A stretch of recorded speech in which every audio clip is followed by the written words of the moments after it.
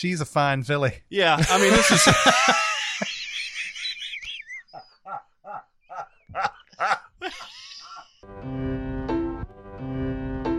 Welcome to Sincast, presented by CinemaSins.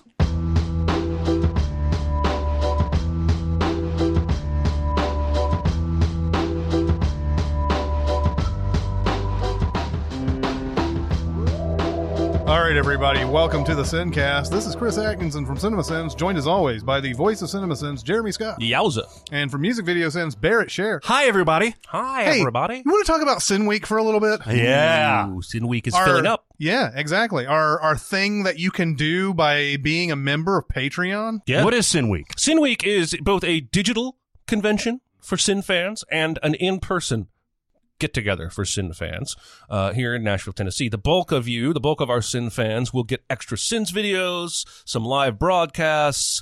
All of our Patreon members get access to this stuff. We'll be doing some panels like you would see at a Comic-Con. We're going to tape a podcast like this live with an audience. You'll get to watch us do that. You get to see us say all the shit that we would normally get to cut out later. Which we've already cut out. Which we've already cut out 15 minutes this morning. Yep.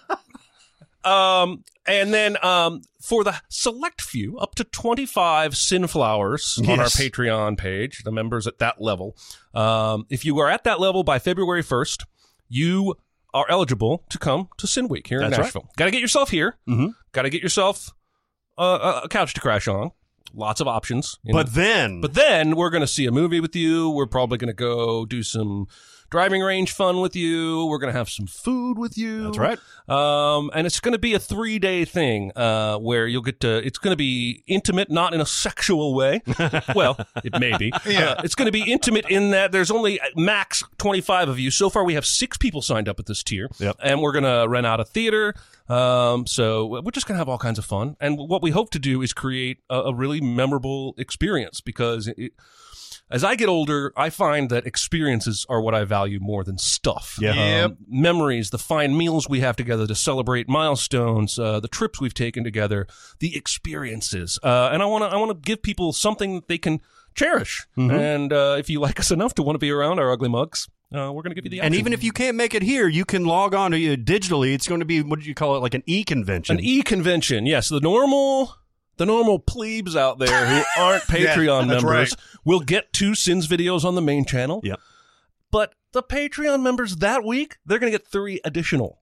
They'll That's get a Sins 5 video videos! every fucking day. That's insane. And I think that alone is probably worth, the $3 it would cost you to come on as a Patreon member for that month. If you want to only come on as a Patreon member for a month and then disappear, I'm okay with that. Yeah. I'm not trying to take money. I'm trying to create something that is a little extra for those fans that want something. And that's what the Patreon's about. Patreon.com/CinemaSins. That's it, baby. And we also have a new podcast coming out the day after this one. We have a lot of things to pimp, don't That's we? right. We do. We are pimping. Movies Going on 30 will have its first episode on January 15th. Nice. We are coming out. It's me and Jonathan Watkins, and we are going to be talking about the movies that came out on that corresponding week of 1989. Obviously, the first couple of episodes are going to be movies you may have never heard of before. I had never heard of them, but I listened to this episode, and it's awesome. Like, it's edifying, it's interesting. You guys do a deep dive into these things, man. And it's a really cool concept. It's only going to get better as it goes along. Even though I think it's really so. good. I think so. Like, the first couple episodes are always going to have that. What is this? What are we doing? How are we going to do it? Type of things. And then finally we'll settle into, talking the right way about it. I've seen some really good feedback, too. I think listeners are kind of excited about this one. I saw one guy even say, I just turned 30, so this sounds like the perfect podcast for me. Yeah. Perfect. And I'm excited about it. And it's just, there's more of this kind of thing to come. We're not going to give it to you all at once, but we are planning some more podcasts down the road. And hopefully you will enjoy going on this journey with Chris and Jonathan. Okay, so Movies Going on 30 new podcast is coming out January 15th. Which will be tomorrow as you're listening to this. Yes. And Valentine's Day is February 14th. That's right. Got it. That's right. Jesus, I'm glad you reminded me. Let's run down all the important dates. 2019. 4th of July is February on. 12th, I'll see Hamilton for a 3rd time. Yeah. That's crazy. As a Valentine's Day gift, huh? Yeah. Nice. Well, we're also going to go back on our road trip today. Road trip. Oh, yeah. On the road again, The most time-honored tradition of all, the road trip. Oh, the places you'll go. Are we there yet? No. Are we there yet? No. Are we there yet? No. And we're going to be going to South Carolina. Listen to me. I love me some South Carolina. Never been. I have been to Columbia. I have been to Charleston. I have been to. I've been through South Carolina. I did not think, because you think of South Carolina as kind of swampy and humid and just kind of stuff like that. But I stayed in Columbia actually the week of the Masters, and Augusta is like right, like a hop, skip, and a jump away from it. And it was crowded, but it was charming. It's like a college town. Charleston is right on the coast, and it's fucking beautiful. It's just one of the iconic. They've got the rainbow row of all the brightly colored houses and stuff like that. They've got Fort Sumter that was there, that factors into some of the movies we'll talk about. But if you have an opportunity to go to like the major cities in South Carolina, it's awesome. It's like North Carolina's shoe. Yeah, it kind of is like that. Is Myrtle Beach South Carolina? Yes. That's what I thought. I've been to Myrtle Beach when I was about 15. I was a golfer in high school. I was playing a lot of golf, and my dad's always been a terrible golfer, as has my uncles and grandfathers. So I think one of my uncles and maybe two of my uncles, my granddad, my father, my brother, and I all went to Myrtle Beach and played golf at like 3 different courses over a weekend. Great trip. Yeah, it's pretty. I played some lousy golf, though. Yeah. But the golf courses are great, and I've been to Columbia, spent a weekend there 1 month. Yeah. Oh, it's like that, huh? It's like, remember when Kramer has that talk show set, the Merv Griffin set? He makes that joke. He's like, El Paso, I spent a month there one night. So yeah, South Carolina. What kind of movies do they make up in South Carolina? By the way, only place in the Southeast I haven't been. South That's Carolina. odd that you haven't like grazed it. Yeah. Grazed it. Closest I've ever been is Savannah, Georgia. Yeah. Savannah's pretty. Charleston and Savannah have a very similar dynamic. I think. But I want to go to South Carolina because I saw a food show a year or two ago of some like out of nowhere barbecue place that's like got 2-hour lines or whatever. I don't want to stand in the line, but No. But they showed the barbecue that they were cooking, and the barbecue looked like spaghetti almost. That's how loose it was, and I can't wait, Dude, you could pay somebody to stand in that line for you. Yeah, you're right. You're right. Did you hear about Prince's? Yeah, got a car run ran into into it. Yeah, It closed down indefinitely while they figure out how to fix it. yeah, that's not cool. Don't drive cars into businesses people love. Yeah. Or really anywhere. Yeah, that's probably. Just keep it on the road. South Carolina, the first movie on our list is Abraham Lincoln Vampire Hunter. Jesus Christ. Have you seen this? Yes, I have. I was expecting a real, like even if it wasn't good, I was expecting like funny. Yep. And this movie's not even trying to be funny. It's such a shame because if you're, I mean, this is a Sharknado premise. Yeah. You need to lean into the goofy, and this movie didn't even try to do that. No, and it's really like it's got bad production value in it. It's like a Huey Ball film. Yeah, it really is. And the book for this came out during the time of the Pride and Prejudice and Zombies, but it's the same sort of like idea, taking something from history and just changing it up and whatever. And yeah, Abraham Lincoln is a vampire hunter. The funniest thing that ever came out of this was that there was a guy at the movie theater at Hollywood 27 that I know. He told me that there was this guy who came up and asked him what it was about. And he's like, what is Abraham? He goes, is Abraham Lincoln Vampire Hunter? Is that historical? and he goes, the movie's called Abraham Lincoln Vampire Hunter. He said, no, but I mean, is it like, does it have historical stuff in it? The movie's called Abraham Lincoln Vampire Hunter. That's all you need to say. He should have said yes. Yeah, this movie is a total piece of shit. Yeah. No record to that, Warren. Just stay the fuck away. No, but it's got such a good cast, man. Dominic Cooper, Anthony Mackie, Mary Elizabeth Winstead, Rufus Sewell. Like, there's Jimmy Simpson's in there. But that was all, I think, before any of those people had reached true. peak status. Yeah. And so, I mean, Pride and Prejudice and Zombies has Lily James Yep. or one of those It's got people. Lily James in it, yeah. Yeah, this is shitty. Yeah, not very good at all. Then we have Lawrence Kasdan's The Big Chill. Yeah, almost a polar opposite. Although, what do we think of this movie in our generation? It didn't connect with me. Yeah, Yeah, I had a hard time connecting to this as well. But yeah. I know people when it came out, it was like the jam. This it was was like the Breakfast Club for the olds. Yeah, the olds. It's isn't it all 30 somethings in this? It's Yeah. That's basically the sort of the gist. They're all coming to they're meeting for a funeral, Right. And the funeral. I think Kevin Costner is the He guy. is the guy who committed suicide, Yeah. but he's never shown in the film. Right. And then you have just a long list of like some of the biggest A-list stars or who would become biggest A-list stars. You have people like William Hurt, you have Jeff Goldblum, you have God, it's like a million. Your girl, Glenn Close. Yep, Kevin Kline. What I do remember about this movie, first of all, the soundtrack, which was parodied in High Fidelity. Yeah. Where they say something like one of the top 5 lists had "You Can't Always Get What You Want" on it, and and the guy's like immediately disqualified for relation to The Big Chill. Yeah, and yeah. Jack Black's like, "Oh, you're right." Yeah, oh, you're right. Yeah. But what I think about this is the scene where Kevin Kline, who's married to Glenn Close, her friend asks him to impregnate her, and Glenn Close is okay with this. Yeah. Right. And so they have this night where he does his thing, but it was parodied in a Saturday Night Live when Kevin Kline was hosting, I think. Oh yeah. And they have this like intense conversation. He's like, "No, I don't want to do it." And she's like, "I want you to do this." And like eventually, like he's like, "Okay, fine." And so she sits at like the kitchen table, and he goes upstairs, and then he comes back down with his shirt off, and he's like, "Whoo!" She's like, "Okay, you done?" He's like, No, I'm just getting a Gatorade." And he like juices up, and he's like in a towel, and he goes right back up there.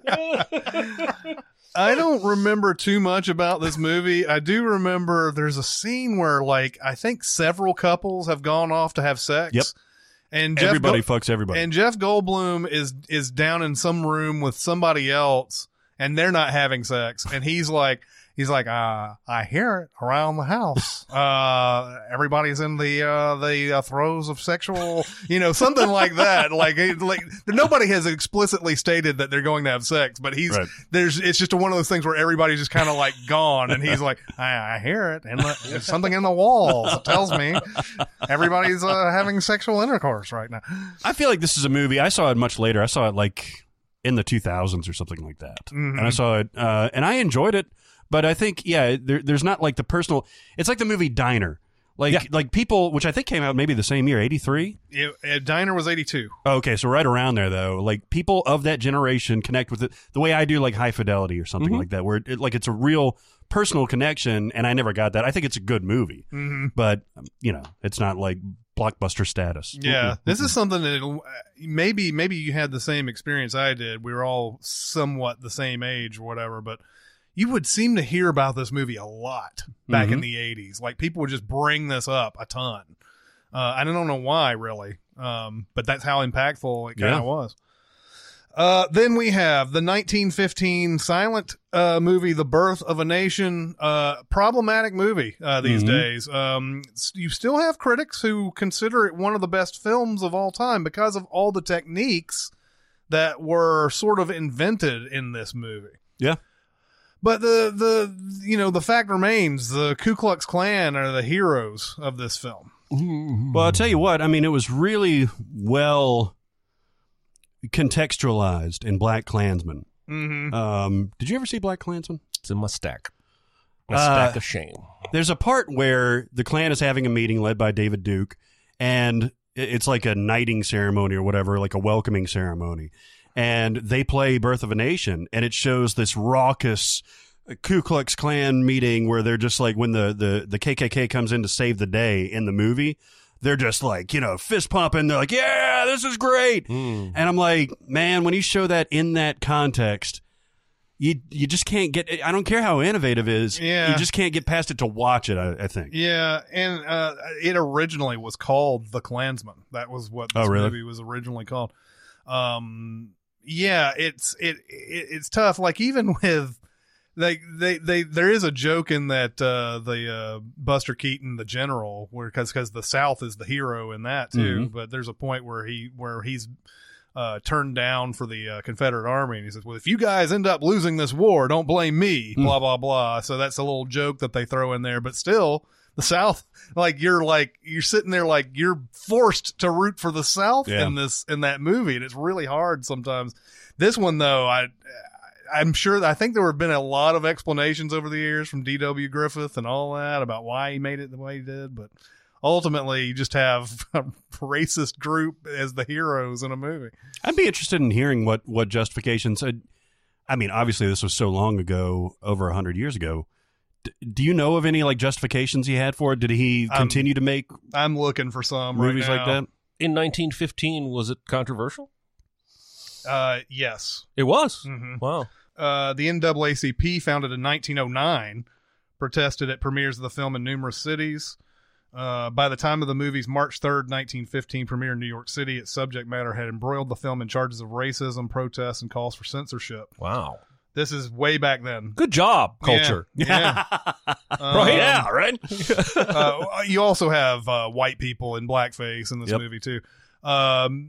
This is both Griffith and Dixon in letters to the press dismissed African-American protests against the birth of a nation, saying that the reason black men disliked the film was because they wanted to have sex with white women.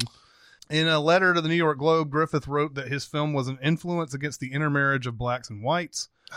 Dixon likewise called the NAACP the Negro Intermarriage Society and said it was against the birth of a nation for one reason only, because it opposes the marriage of blacks to whites. Griffith, indignant at the film's negative critical reception, wrote letters to newspapers and published a pamphlet in which he accused his critics of censoring unpopular opinions. Jesus. Griffith's 1916 pamphlet, The Rise and Fall of a Free Speech in America, used racialized language and images such as a cartoon that depicted censorship as a monstrous black man with a lascivious expression on his face eyeing free speech who appeared as a white woman dressed in a white dress. So he doubled down on that He shit. pretty much Tripled did. down. It's Yeah. like Gavin McGinnis. There's obviously probably more to this. There's probably other books you can read about it. There's probably movies that are based on this. It's a problematic film because it's got influence in other ways and techniques and stuff like that.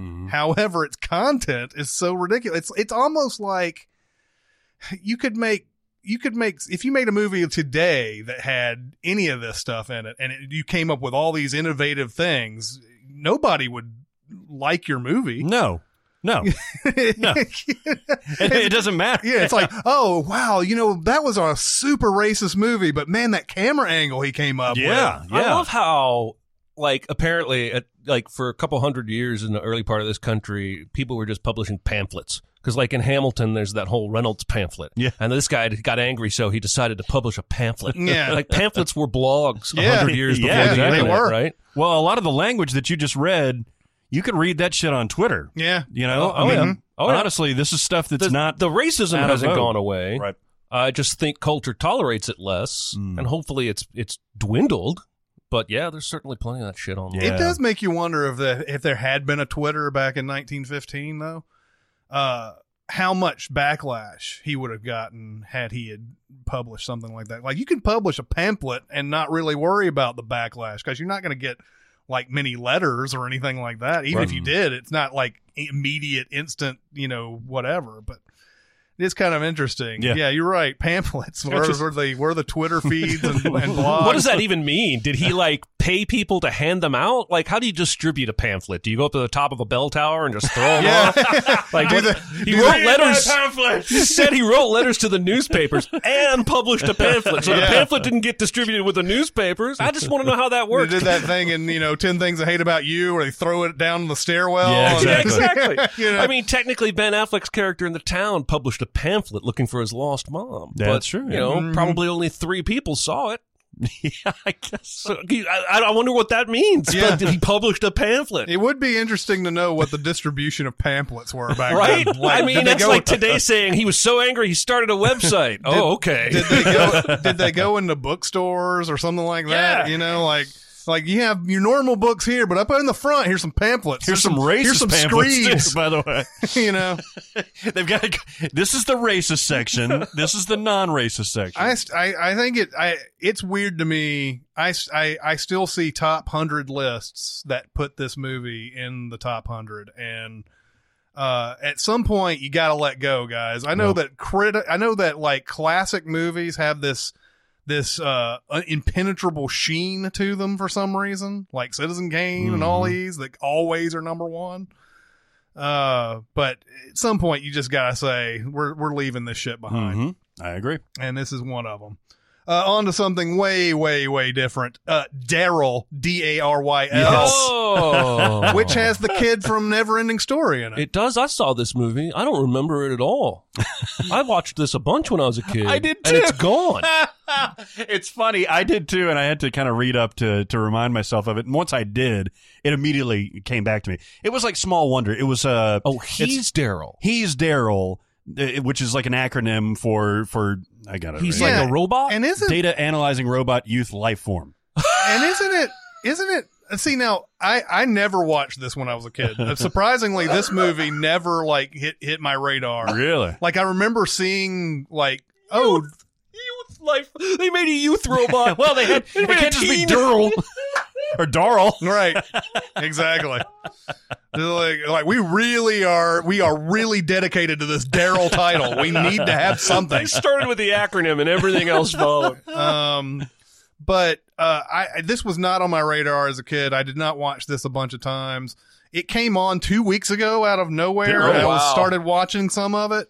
So he's with a family, like his real parents, quote unquote, are I guess the guy who made him or whatever. Yeah, I mean, he was made in the laboratory, and that guy.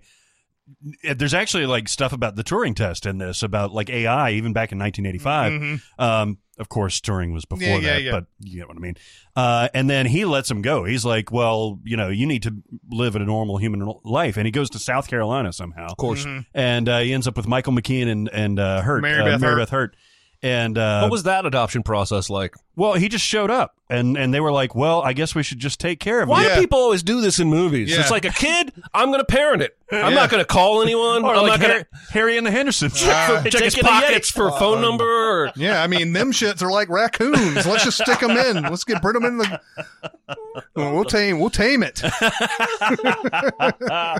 But he's like awesome at everything. Like they try to they start playing baseball, and like he's amazing at baseball, and they start playing pole position is a plot point in this. They start playing pole position, and he's like making superhuman like anticipations for the driving, which because he is superhuman. And at the end of it, he dies. awesome. Oh, yes. He fucking dies. Wow. And like it doesn't come back. Well, he does come back. Never mind. But he fucking dies. Yeah. He Iron Giant's back? Yeah, he does. Well, Because he's spoiler. It's like in Solo where the L7 or Oh, they put him into a L3, computer. whatever it Yeah. is. Yeah, they rehumanize That was a him. funny thing, by the way, as an aside, when I was looking over you guys' script for Solo, was there's a point where it said L7 did this, and I was like, you mean the band with all the women in it? You made my shit list. They were in the movie. I don't right. remember that. Naked Eye. That was a good Yeah, track. yeah.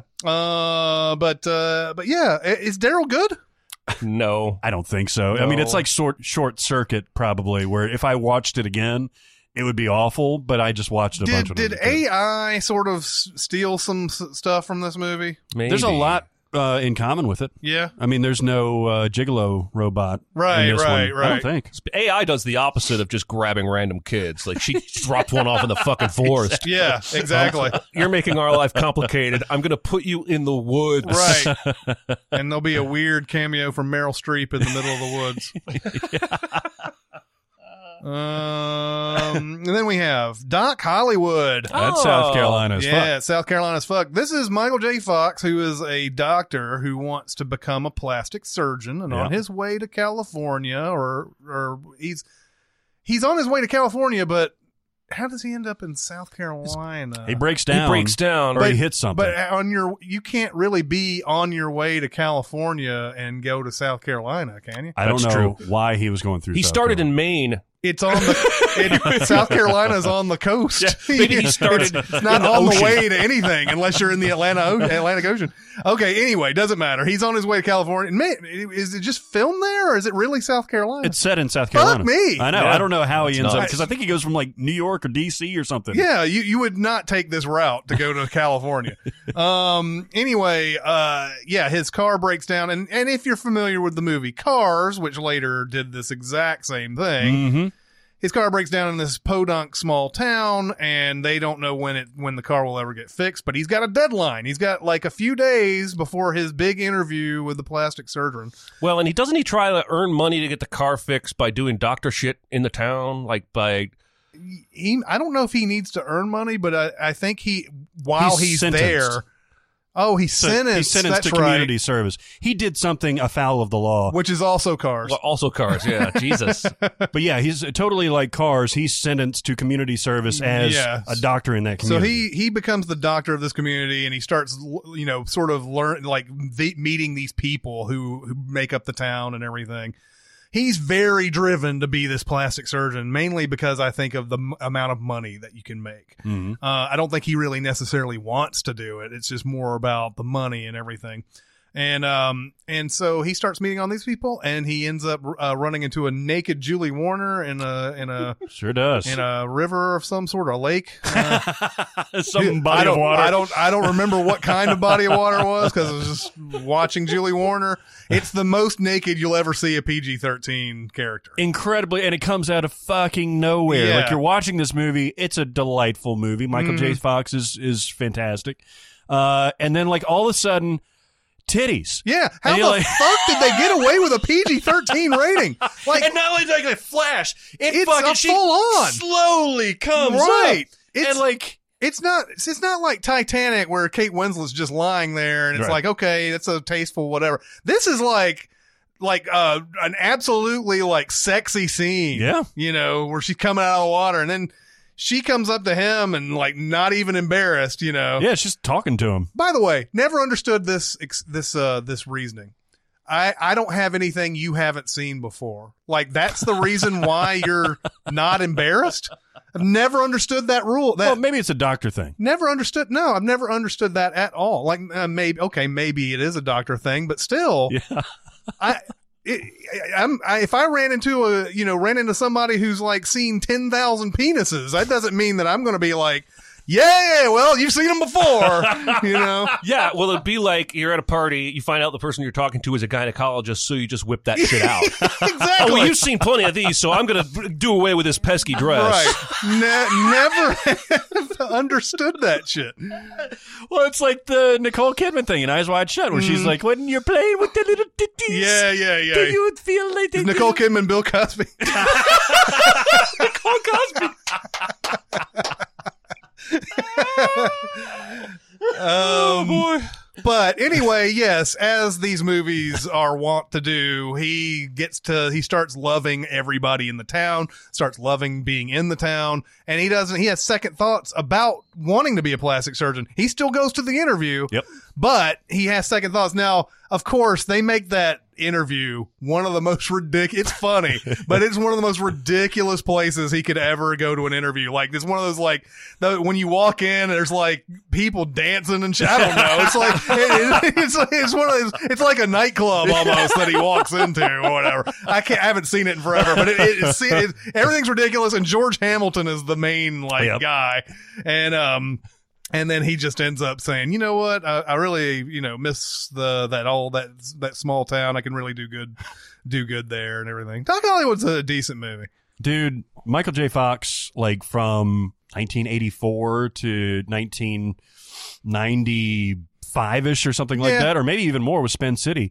Like he's just so magnetic. And even now, obviously with the Parkinson's, his abilities are diminished, but like he's so charismatic. Like you just want to watch him. He did like a really nice multi-episode arc in Scrubs. Yeah, I remember that. That was fantastic. After his diagnosis, that was fantastic. Yeah. So yeah, I'm pretty much behind anything. Didn't he play in. OCD in that? Yeah. But yeah, Michael J. Fox. I do wonder what his career would have been like had he not been sort of what would be the best word? Not sidetracked, but I guess. I mean, it's a disability. Yeah, if he hadn't been disease. disabled by Right. Parkinson's, because he did fight through it there for a while as, being on these guest appearances and everything. I haven't seen him in a while now. He did like a Back to the Future thing with I remember Christopher that. Lloyd on some award show a Yeah. couple years ago. That's the last time I've seen it. I remember. Speaking of disability, just when I was glancing trying to find out about the video status, I saw that apparently Bryan Cranston is having to defend himself for playing a guy with a disability in this Oh, upcoming really? movie. As somebody who is disabled, I think we're maybe going too far with this. Like, race, that's something we should probably be sensitive to. Mm-hmm. Like, But- Aloha probably shouldn't have had Emma Stone in it. But this is not that. But it's getting to the point where acting is not acting anymore, right? Right.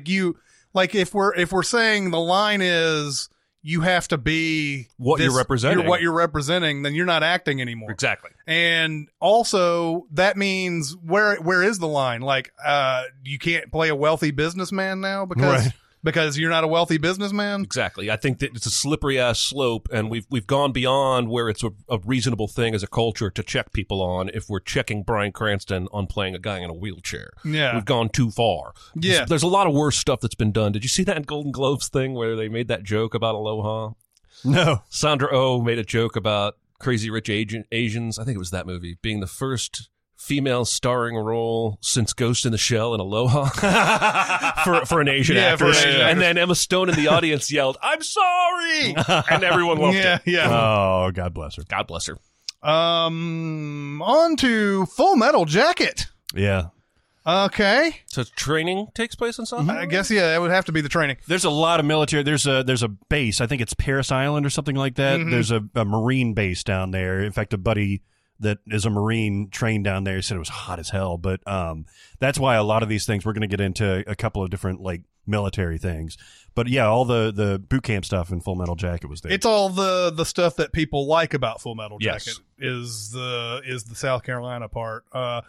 I am interested in. I would love to hear Stanley Kubrick's thoughts on why he made this movie the way he did, because as a genius as he is, you have to know he had to know that he was blowing his wad basically by midway through the movie. Yes. I've been thinking about this movie a lot for whatever reason. And it's such a weird movie for him to make, even just with that first half. Mhm. Like, yes, he's got the tracking camera shots when they're walking and, parading, soldiering and stuff like that.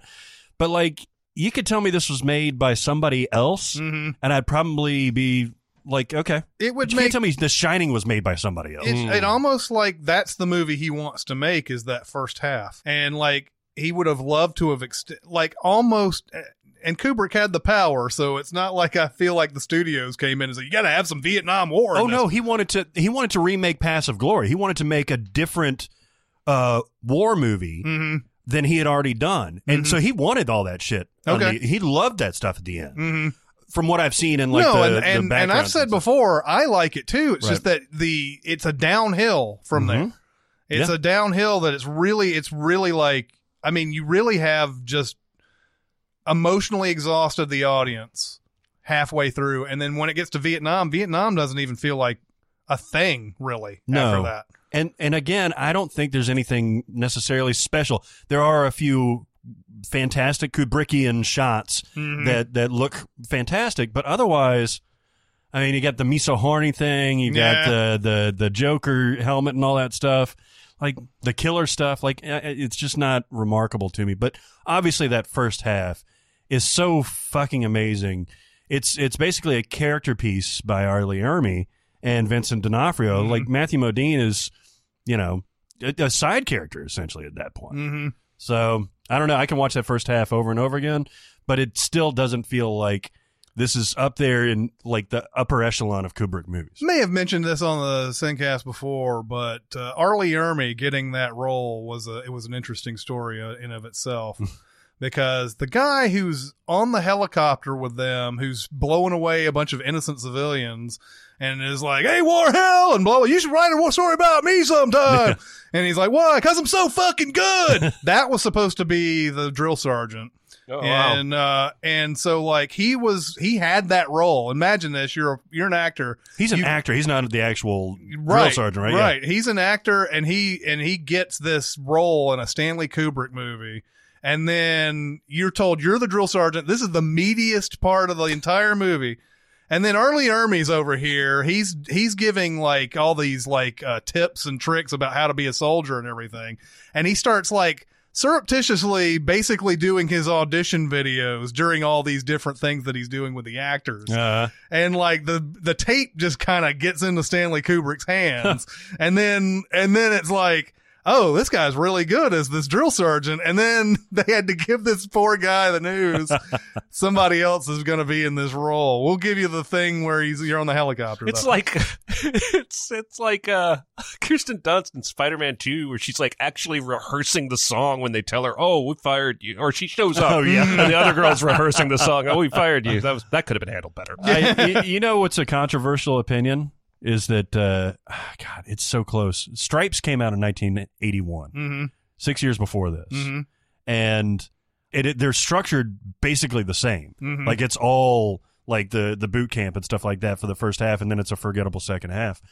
I could watch both of those first halves for Full Metal Jacket and Stripes and enjoy them probably equally. And yeah, that's a weird thing. I think that's okay. That's an acceptable opinion. Yeah, it's the same thing. Ivan Reitman. On to G.I. Joe Retaliation. Oh, Jesus. Is this the one with Bruce Willis? I think this has Bruce Willis coming out of the thing. coming out of the trunk. Oh, what a shit movie.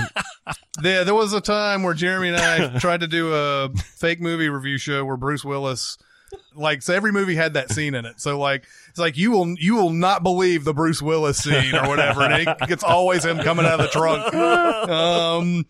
I don't remember. Did I see this movie? I don't think I saw this movie. I saw the first G.I. Joe. I like I'm on record as liking the first G.I. Joe because it's got Channing Tatum, Joseph Gordon-Levitt. This is the one that has The Rock in it, right? This has got The Rock. It's got Chatham Tanning. Yeah. Chatham Schmatum. Yes. He's in there for like a hot minute, but he's gone. Like all the parts I find endearing about the first one is just like thrown out the window. Stockard Channing Tatum. Yes. Weird mashup. Yeah, no, it's not good. Don't see it. No. Now, then we have a really good movie, Glory. Ooh. This is South Carolina as fuck because the whole contingent is down there and they storm the Charleston beach at the end. Yes. So Glory is a great movie. This is, I believe, the first R-rated movie I ever saw in theaters. I was 12, but I think it was one of those it's one of those type of R-rated movies where, and this is American culture, where it's just R-rated for the violence, really. And I don't think there was very many, like, there's not swears, there's no nudity, there's nothing. There's no sudden titties, I know that. No, there's not. I think there's some language issues, especially between Denzel and and this was Morgan my probably my first introduction into Denzel Washington too, and he has a scene that you cannot watch without probably crying when he gets whipped, because just the look on his face, he doesn't scream, but his face says everything, and it's just it's a devastating thing. So Matthew Broderick is in this. He's the part that always throws me. I know, because I think I had yet to take him seriously as an actor because he was Ferris Bueller. Yeah, this was only like 3 years away from Ferris Bueller. Yeah, and so he really stands out to me. He's not very good either. Well, that's what I remember. He's supposed to have a Boston I saw this accent. like 10 years ago is the most recent time I saw this, and I loved it. But I remember thinking he stood out as a problem. He does. It's interesting to say the white guys stand out like a sore thumb. Carrie Elways is fine, but like not really. Like Andre Braugher is so great, Morgan Freeman's so great, Denzel Washington. That anybody that's not up to their level, really, it's like a Keanu versus Al Pacino thing. Like you notice the difference, you know. But it tells the story of was it the only black regiment in the entire Union Army, or was it one of many? One. It was the first one. Yeah. Okay. But yeah, it's one of those, like, I know at 12, I was like, really? I didn't know that. I didn't even know that was possible back then. Well, and isn't that final beach storming, isn't that like basically a suicide mission? Yes. That they're sending them on? Yes, it is. And so it's almost racist in and of itself, like how we used that regiment, right? Oh, totally. I mean, it may have been the impetus for that Yeah, South Park may thing. have. Well, yeah, I mean that's the thing that it gets lost in all this. Yes, the South was a bunch of racist assholes, but the Union found ways to be racist assholes that, oh yeah, well, we'll let slaves be free and everything, but there's a lot of other just fucked up shit going on. Mm-hmm. And that's one thing that you sort of, forget about all of that is like, yeah, they may have been progressive about one thing, but not a lot of things. As an aside, I read the other day about a play opening off Broadway. It's actually in a cafe. So it may be like super off Broadway, like where Costanza's La Cocina plays. But it's called The Haunting of Lin-Manuel Miranda. And it's basically trying to take to task the stage play Hamilton for what it perceives to be historical inaccuracies. Because apparently, now I've seen the show twice. I didn't fucking memorize it. But this guy claims that the Hamilton show says Hamilton was an abolitionist when in reality he was a slave trader. I don't remember the show Hamilton making slavery a big point. No, it doesn't. Well, and that in and of itself is why there's some controversy about that show. Right. Because they do gloss that over, but I don't remember anything about slaves in that show at all. Right. And so if he's painted as an abolitionist, it's done so in a subtle way. Like there's no song where he's like, slavery is bad. Right. But anyway, I just think it's fascinating that even Hamilton has a detractor enough that he wrote a whole goddamn play about it, and he's going to put it on and off Broadway. There you go. I will be heard. Yes. Anyway, it's not throwing away his shot. Then we have Hacksaw Ridge, directed by Mel Gibson. Man, we're going through a lot of South Carolina is problematic. problematic stuff today, but this is about the conscientious objector who doesn't kill one man in the I guess the titular battle there. He's in the army, but all he does is he's a medic. It's Andrew Garfield. Mm-hmm. Yep. And he saves a lot of people. He does. This should have been a short film. Have you guys seen it? Yeah, I've seen parts of it. I have. The section where he's saving all the people is riveting. Mm-hmm. And a lot of the war fighting footage is shot spectacularly because for all his murky, problematic ways, Mel Gibson knows what to do with the camera. Yep. But man, the first hour of this movie is boring as shit. Yeah. And which I think is the South Carolina portion, right? It is. Yeah. It's him sort of explaining, I'm not going to do this. I'm not. And his dad is like a minor villain because he wants his kid to have a gun. Plus, it looks funky. Like the way the filter he put on the camera makes everything look a little Hallmarky. It's a little weird. And it's the big, the love story between he and Teresa Palmer. That's setting that all up and everything. And it's like, okay, It's like trying to be a biopic for an hour and then a war film for an hour. Yeah. And really, if it had just chosen one or the other, it would have worked better. I didn't enjoy my experience with it. You didn't like it? Not really. How was Vince Vaughn? I saw Vince a little Vaughn bit is of really it. good in He's it. great. He's great. I want Vince Vaughn to keep flexing these chops. Have you seen that Cell Block movie? No, but I really want to. Have you seen it? No. Yeah, apparently that's really good. And I heard him on the Maltons podcast, and he was talking about his more dramatic stuff. And and very interesting. And that much maligned season 2 of True Detective, I thought he was good. It's just that it was just a complete misfire from beginning to end. And Boy, the trailers for this third season are starting to get me excited. yeah, I'm going to be watching it. But I thought he was good in that, even though they put some character quirks in there that were weird and all that. But I mean, all in all, it's like, damn, he's pretty good in this, even though this season is just a garbage fire. I mean, we all knew after Domestic Disturbance he had dramatic chops. Yeah, for sure. Anybody who watched that movie and didn't think he would be the greatest living actor of our generation. Then we go on to The Marine. I never saw this. Oh, is this John Cena? Yes. Oh, I never saw this either Oh, because God. it's John Cena, but it's John Cena like 12 years ago. Yeah, it's not this like is current. pre-comedic John Cena. Yeah, this is right off of WWE. In fact, I think he was still wrestling at this time. He was still wrestling 3 years ago. Was he really? Yeah, he still wrestles. Well, he still does somewhat yeah. regularly. There was a big deal about the WWE going to Saudi Arabia after the Khashoggi killing and all that. And he was one of the people who said, I'm Refused to go, I'm yeah. not going to go and everything. So he's still a part of all of it. Also, I think we've mentioned this before, but he's the single biggest wish fulfiller in all of Make-A-Wish Foundation's history. Like, he's fulfilled more wishes for that organization than like the next 10 people in line combined. Wow. Good dude. Like, whatever my opinion of his acting is, I have already filed this guy in good guy, just like Keanu Reeves. I've Yeah. read too much good shit that he's done. But man, this movie, I've never seen it, but it looks terrible. Well, it's got a 4.6 on the IMDb. I tell you what else it's got is a cult ass following. Does it? People, people love. Well, this they movie. made a couple sequels I think so. Yeah. And I don't with think another he's in it. wrestler. Yeah, exactly. I think there's another wrestler in the Yeah. second one. No, this is pure. It's exactly what you think it is. And I didn't enjoy it at all, but like reading about this is like people love this There's shit. fucking 6 of these. Oh my God! I didn't know that. Okay, I got a new marathon. I got to do like the species. The Marine 2 has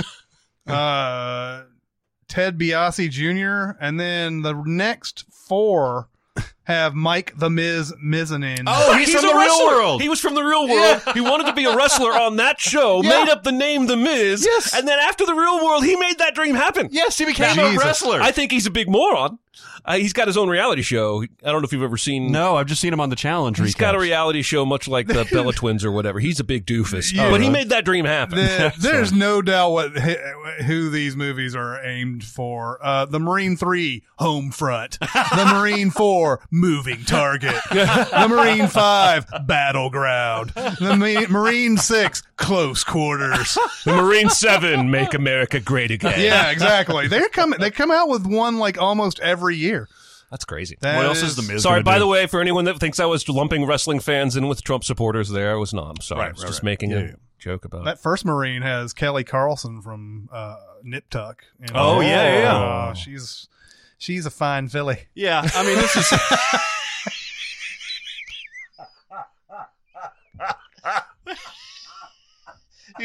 you inspected.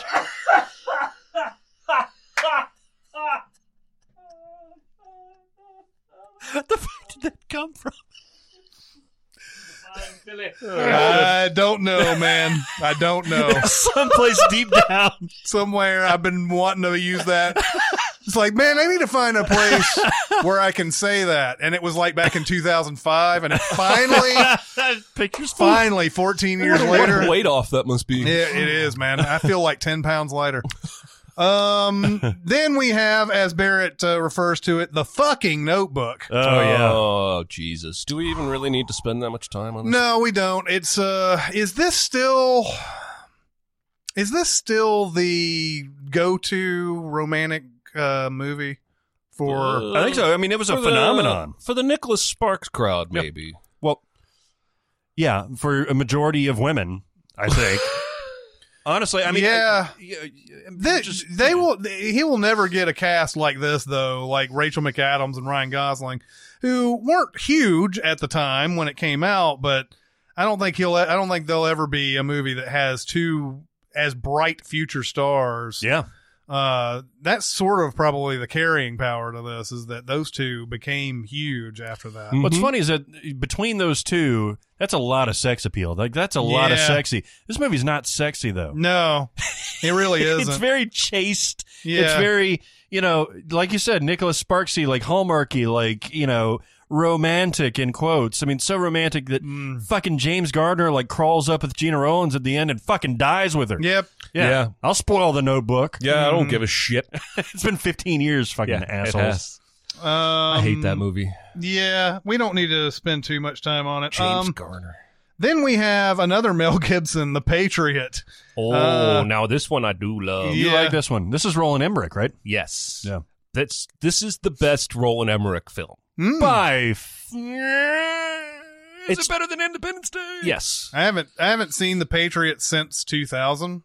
So It's close.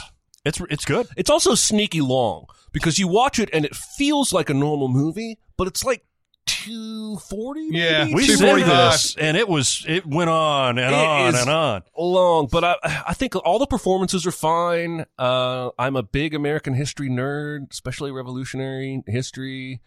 It is South Carolina, stated repeatedly over and over again. And yeah, I just find it really fucking watchable. I don't know if it's good. So this was Heath Ledger after 10 Things I Hate About You, right? Because this was 2000, but pre-Dark Knight, obviously, and pre...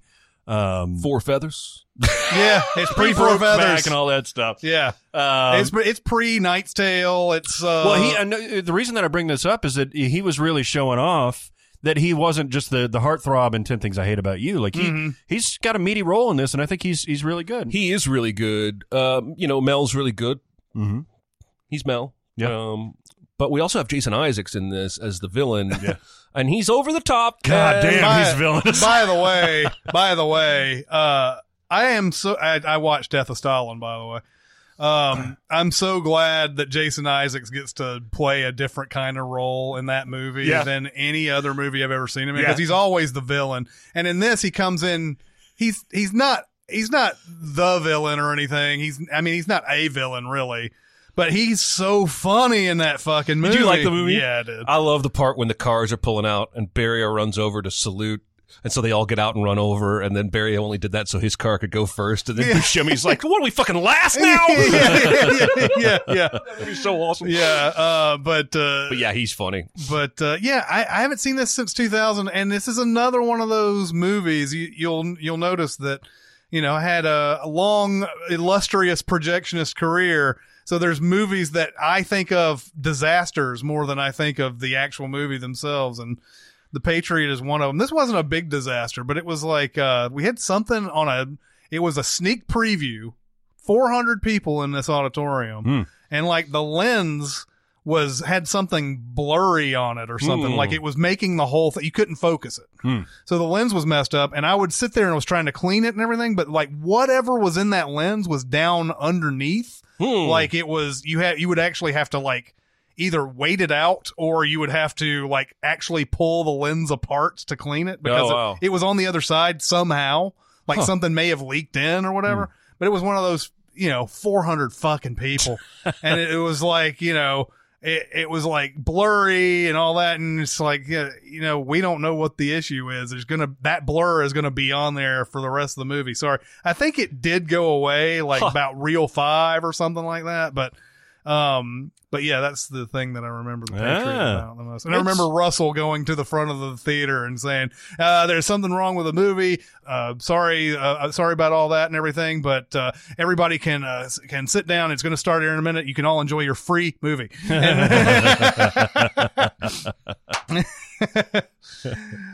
So you like The Patriot, huh? I do. I think it's very watchable. I haven't seen it since 2000, so... I have seen it probably 20 times. Like, it's not Office Christmas Party. Jeremy keeps watching it. There's something there. I don't know. There's a couple of really great shots. There's one section where Mel has finally decided to go off and join the war after being resistant the whole time, and he catches up to his son, and they're just in this abandoned house looking out a window, and there's a full-scale battle going on, and that shot is fucking fantastic, and it just gets my... Plus Donald Logue is in this. There's a lot of great people in this that you forget. Chris Cooper's in this. A lot of good people. Anyway. Then we have Radio. Cuba Gooding Jr., Ed Harris. Never saw it. It's hard for I me never to saw say, this either.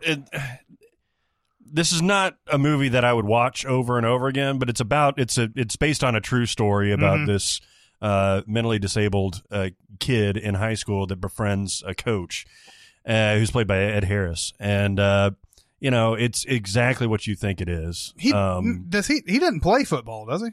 No, he just does like stats or something. No, he gets into the game and scores the winning touchdown. Oh my God, no! I think he like helps him out with the equipment and stuff like that. Yeah. He's an equipment guy. Yeah. And Cuba Gooding is perfectly fine. Ed Harris is Ed Harris. He's fine. But I actually own this movie somehow. Interesting. But it's not great. On the last one on the Barrett Seen It list, we have Slither, which is the James Gunn movie that came out in 2006. Do you like this movie? Who's in it? Nathan Fillion and Elizabeth Banks. Never saw it. I saw this. This is right up your fucking alley. It really is. Oh my God. This is your movie all the way. All right. It's a Tremors style type of movie where it's like these little slithering snake eel type things are going around. There's the classic shot of the chick in the bathtub and the slithering thing comes towards her legs as it, yeah. Say no more. Sounds like a porno I saw recently. Yeah, this is his directorial debut. I'm trying to remember, is Jenna Fisher in this? Because I know he was married to Jenna Fisher at one point. Oh, no, I don't think so. Well, maybe. Jenna Fisher from The Office? Yeah. Yeah, she was. Yeah, she's Yes. in this too. But it's one of those perfectly good B movies that's got a lot of fun in it. And Well, James Gunn, I think, wrote it too. Yeah, He he did. wrote it. And it's got, especially with Nathan Fillion and Elizabeth Banks, like nice dialogue. Like it's irreverent and that kind of thing. And it's actually kind of fun. I do love me some Nathan Fillion. Yeah, he's good. yeah, it's a fun movie. I highly recommend it. Michael Rooker's in it too. Yeah. Ready for a career in behavioral health? Earn your online degree at Herzing University. Choose from health and human services, psychology, or social work programs. Gain the skills to work, coordinate, and manage nonprofits. Secure a bachelor's in psychology to study mental health, or advance your social work career through our online Masters of Social Work. Let us help you become a social change agent. Your future starts now at Herzing University. Text HEALTH to 85109. That's HEALTH to 85109. Or visit herzing.edu. Interesting. Then on the other list here, we have Bastard Out of Carolina. I've never seen this. That's an actual movie? Yeah, it was. Came on Showtime, huh? Yeah, and it was directed by Angelica Houston. And won at least one Emmy and was nominated for a bunch of them. It's got a really good cast: Jennifer Jason Leigh, Jenna Maloney, Ron Eldard, Glenn Headley. Is it Headley? I think it's Headley. Yeah. Michael Rooker, Yeah, of course. Oh, it was a- Abe Vigoda, Yeah. and Christina Ricci. oh, all right. So yeah, I mean, I haven't seen it. So. All right. Then we have The Beach House. I've never seen this. Yeah, but you've seen this. This sounds like a slasher movie. Have I? No, it's like a Nicholas Sparksy type of thing. Girls But drink it's- wine. It's directed by Roger Spottiswoode. Oh yeah, he did a Bond movie, didn't he? think he did. I've seen his laughing about his name, right? Yes. Yeah, he did Tomorrow Never Dies. And it stars Minka Kelly and Yeah. Chad Michael Murray. I do like me some Minka Kelly. I do too. Yeah. But no, never saw this. Then we have Beautiful Creatures. Have you not seen this? Did that have that's Emmy Rossum and It has everybody in this. I remember seeing the trailer for this and I was like, "Yep, not going to see that."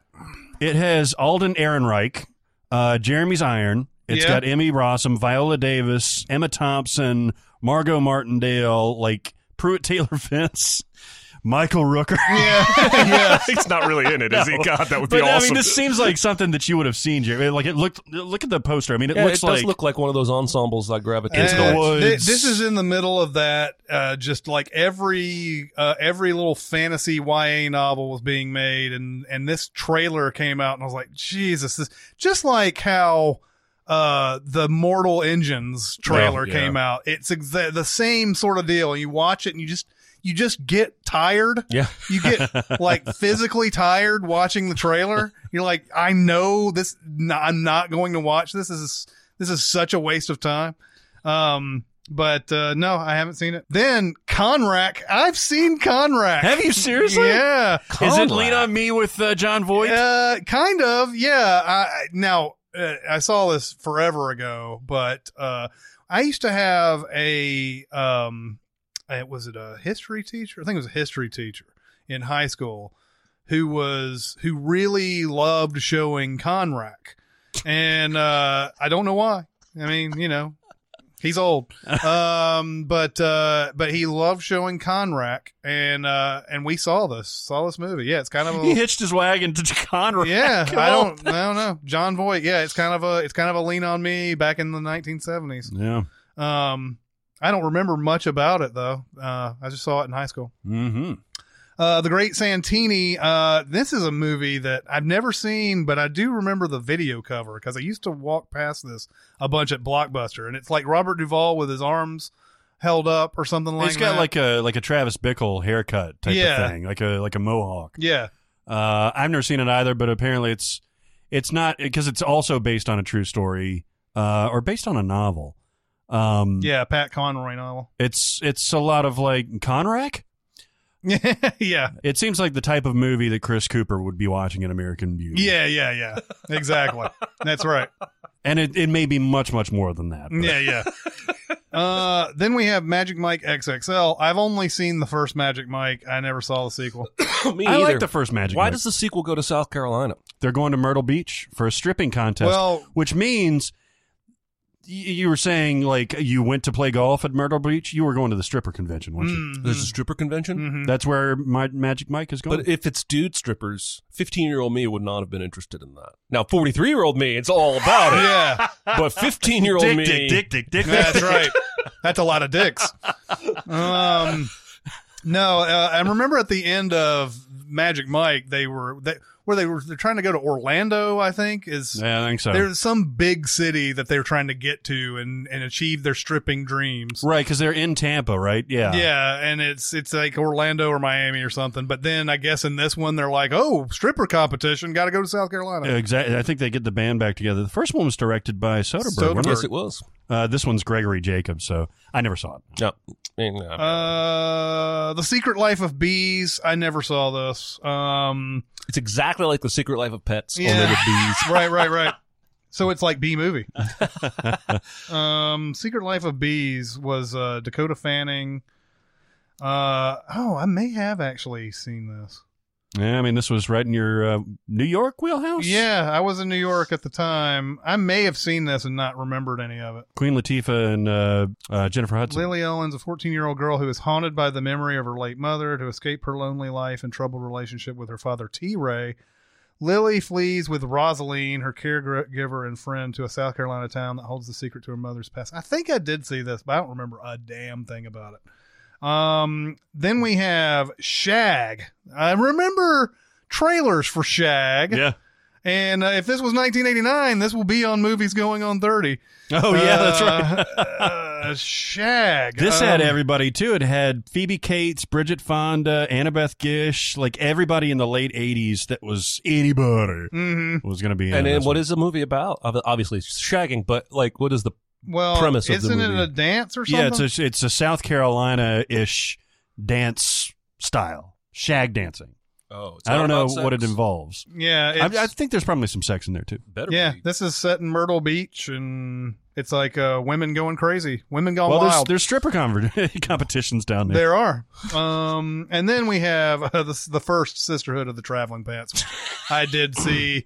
If I saw the sequel, then I definitely saw this one. Okay, there's I pants. saw the sequel to Ride Along and didn't see the first one. Yeah, so anyway, Sisterhood of the Traveling Pants. It's good for what it is, I guess. Yeah. I would probably watch it if you put it on right now. Yeah, for sure. All right, recommends and warns. Totes Amaze Balls. It won the Academy Award Oh, for what? for best movie ever made. We got some good ones for you got today. some good ones. Yeah. I feel like I keep forgetting something that I want to mention because I've seen like about 30 movies in the last 3 weeks. Probably. Jesus. Yikes. Wow. I've seen a lot. Are you cramming for the year in review, or is it just you just happen to cramming for the year in review, doing this 1989 podcast, finding stuff on Netflix. Mm-hmm. So I've seen Bird Box, I've seen Bandersnatch, and I've seen after Jonathan talked about Haunting of Hill House, I watched that whole thing. Then there's like there was a point where I had like 4 or 5 straight trips to movie theaters. And just trying to fit everything in, you know, trying to get all those movies. 'Tis the season. My recommend this week will be Escape Room. Wow. Okay, so out of all that stuff would you say that this was your favorite experience? Because obviously it's not the best movie that you've seen.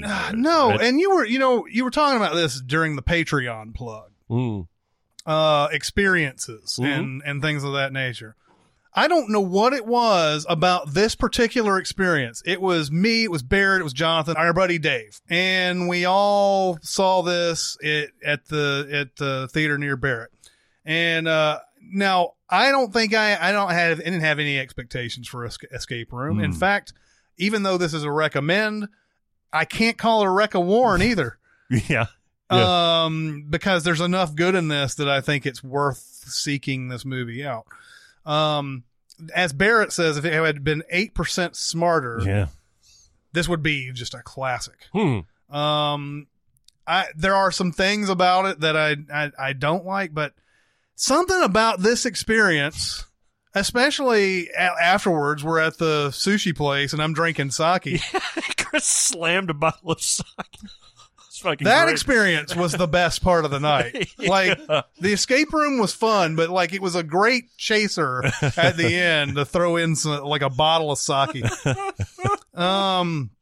Escape room is I didn't know that they were actual escape rooms before this movie started advertising. Oh yeah. It was there was somebody who brought it up 2 or 3 weeks ago and said, "Oh yeah, I've done some escape rooms around Nashville." And I was like, "Oh, really? I didn't even know the things existed." But I like it when there are puzzles and the people have to figure it out. This does more puzzle solving than all of Ready Player One. That's true. Yeah, from the get-go too. Right. And I wish there had been maybe more and more clear thought processes, because a lot of times it's like, oh, I'll just do this, and it just happened to be the right thing. And there's a point where the main girl who's in it walks off from the rest of the team or whatever, and just like sort of instinctively knows to reach into a polar bear mouth. Oh, and yeah. all this other stuff. Anyway, it's neither here nor there. Each one of these little rooms that they're put in is just, I don't know, they get you in a mood on each one of them. Yeah, and they stay there for a while. Yeah, there's only one room where they're just like in and out. Yeah. But then like the first room they're in, when everybody's getting to know each other, and then they realize, oh, the fucking thing has started. That's fun. The one where they're in the ice world is fun. The one where they're in the billiard room is fun. Oh yeah. I don't like any of the ending, I don't think. I like a little bit of the ending. Yeah, there's a really good like stinger type thing at the end, but yes, it would be wrong to call it a wreck-a-warn, because a wreck-a-warn is a movie that you know is bad and that you're still recommending, right? Or you should you be able to find something good in it or whatever. So this one I'm recommending. I think you would like this one too. Yeah, I saw Jonathan tweeting about it, and I've seen some other people talking about it, and to the point where it has probably, that's kind of what has to happen for a horror movie for me, because it's not really my bag. But once enough people that I trust say, oh, this is exceptional horror, like with Get Out or Quiet Place, I'll eventually watch it. It's the only reason I ever watched It Follows or Happy Death Day, and I enjoyed both of those. This is much more in the Happy Death Day type of feeling. It's not a slasher, obviously, but it's got that kind of thing. Yeah. But have you ever seen Cube? Yeah, and I was about to say, this movie's leaps and bounds above Cube. Yes, and I love Cube. Yeah. But if I watched it again today, I'd be like, yeah, that movie's dumb. Yeah, Cube is Cube. The problem with Cube is that it never really puts you in a world. It's all Cube the entire time. Each room in this is a new, different, highly realized set piece. Deborah Ann Wall is all sorts of cute in this movie. She is. She looks the exact same now that she did when 10, she first 12 started years True ago. Blood. Yeah. Yeah. That girl Taylor Russell's a cutie. Oh yeah, everybody's also really good. There's one character that becomes a caricature at some point, but like otherwise, everybody's really good. Jay Ellis from Insecure is in it. It's a fun movie. It reminds me of how the first Saw was, where I was like, this is a good start to maybe something big, and then Saw got progressively more ridiculous as it went along. There's some hits and misses along the way, but I feel like with an even more realized, I guess an even more realized world and everything, the sequel could be better than this. And like they could, if as long as they keep it where people are thinking and they're trying to solve puzzles and stuff like that, I'll be happy with it. That's what elevates these things to not just schlock, is put like a little bit of thought into world building, like you said, like actually like letting you sit in this world to where you feel actual stakes. Yeah. It's fun. It's Yeah. a fun movie. All right. So recommend that shit. Very good. All right. We doing recommends first? Then Sure. We'll go around.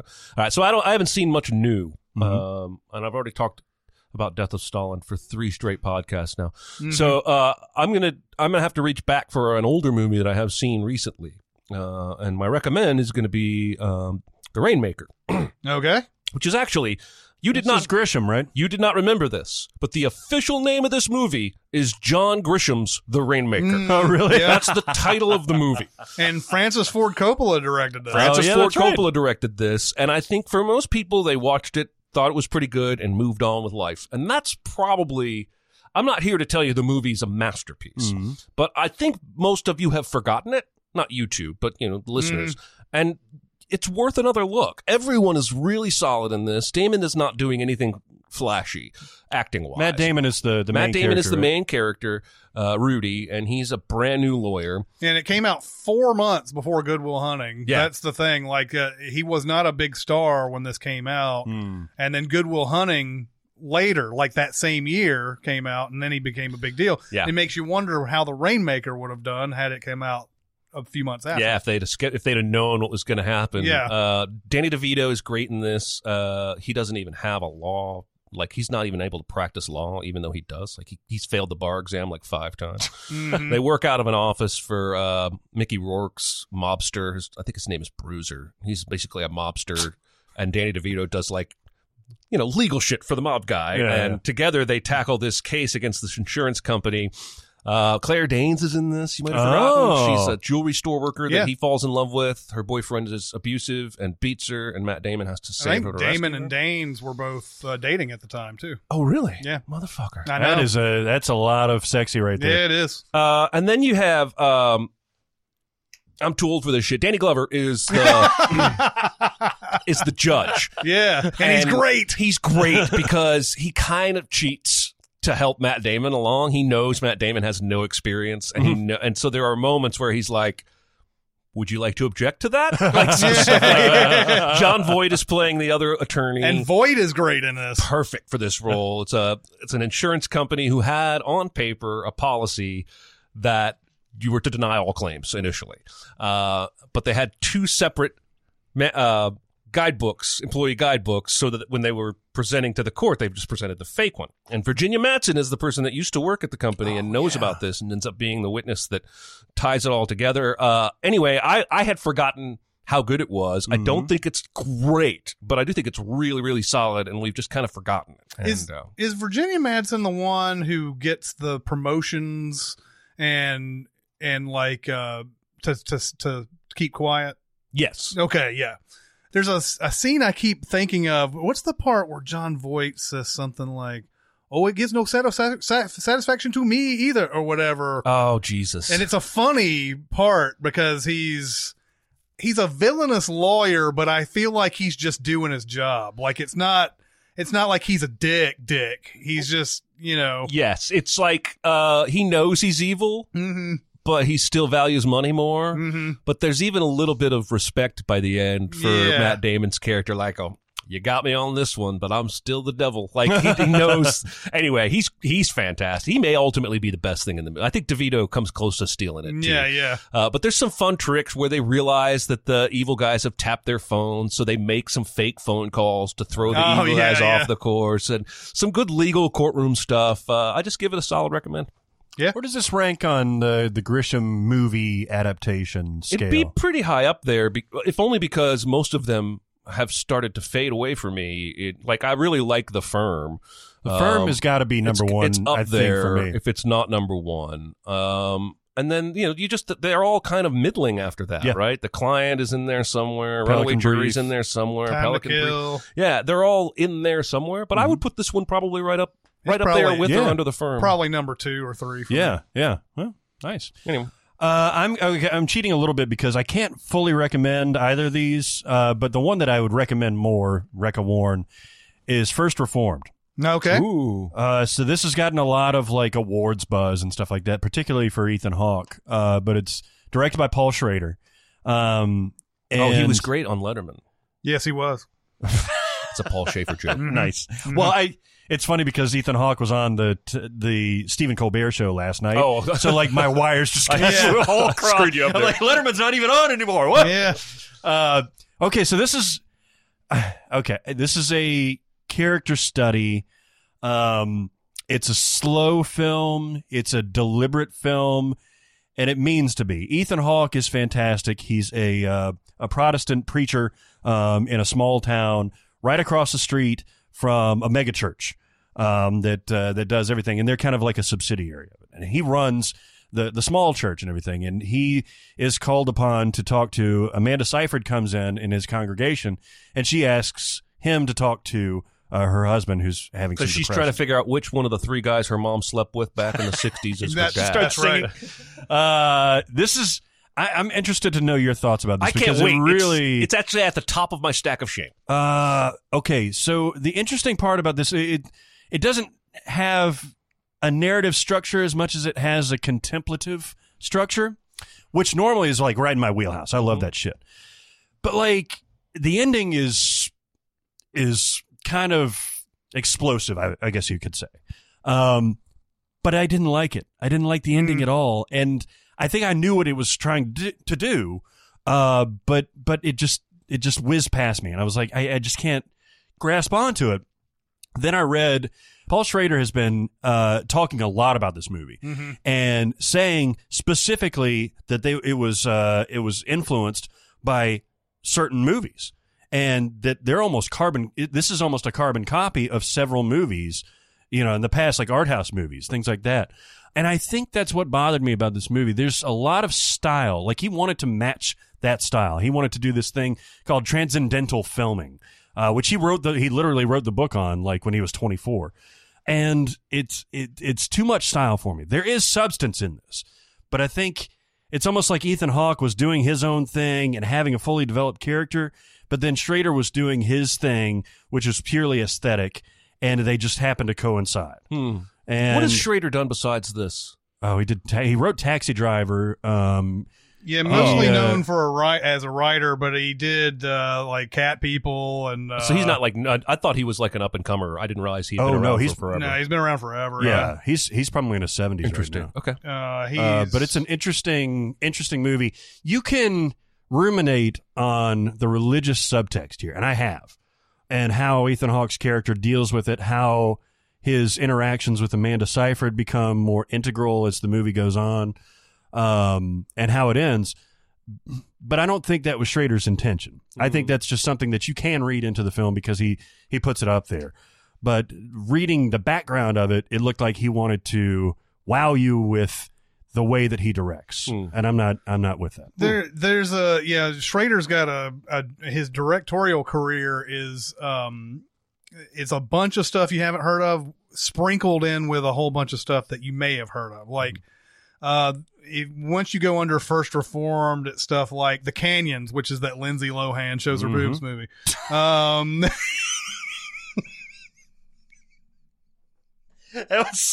was far too casual. I mean, that's the subtitle. Yes. I probably should have ended it with that one, but he did the Dominion prequel to The Exorcist, Autofocus, Affliction. He did a few that are like vaguely familiar. Then there's like Cat People, American Gigolo, Hardcore, which is that George C. Scott thing. Oh my God, it's my daughter. Yeah, and Blue Collar, which was his first movie, but I think he's still mostly known as a writer because he did Taxi Driver, and I think he wrote Raging Bull. And, so that's what he's mainly known for.